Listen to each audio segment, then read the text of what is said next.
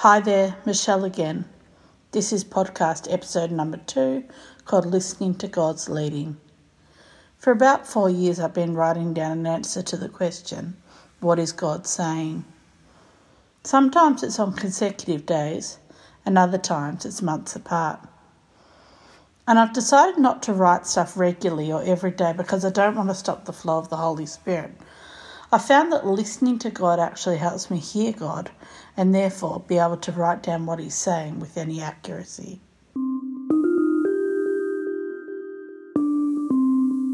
I've got to say it's rare that I actually have an instance where what God says is so powerful or accurate for that day or moment specifically. However, one example is an excerpt of listening to God. I wake up this morning, open my Bible on my iPad and say, God, what do you want to say to me today? And then the first psalm I look at, 36, says, I have a message from God in my heart.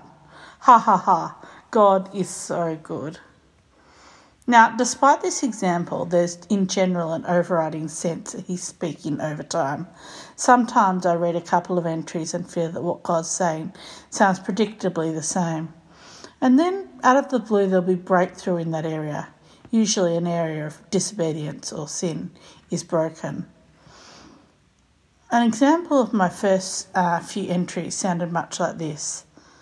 And it goes like this. I need to be content with my pay, whatever it is. That's hard because my back's against the wall financially. I need to continue to trust God for my provision, not in my own ability.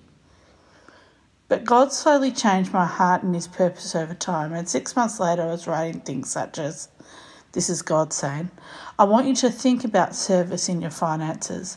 I want you to have a lifetime plan of giving back to me, even when things are not so lean.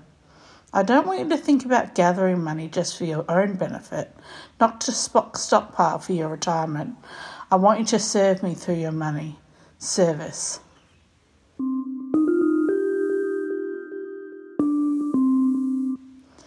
The idea of sitting with God has been informative and revealing, as has been the idea I had about a year ago to cycle through the Psalms every day.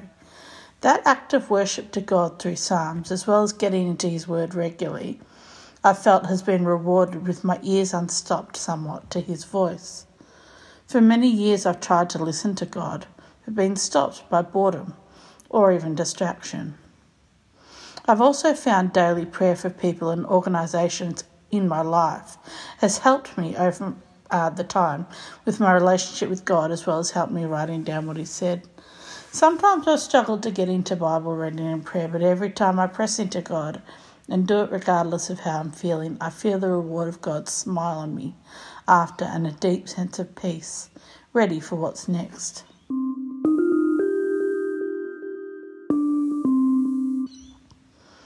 I love parts of Hebrews 12, 1-3. And it goes like this, a little redaction.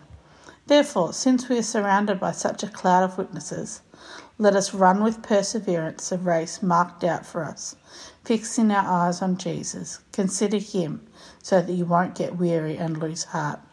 I love that we can run with perseverance, not just in how we interact with others in the world, but in how we grow our relationship with God.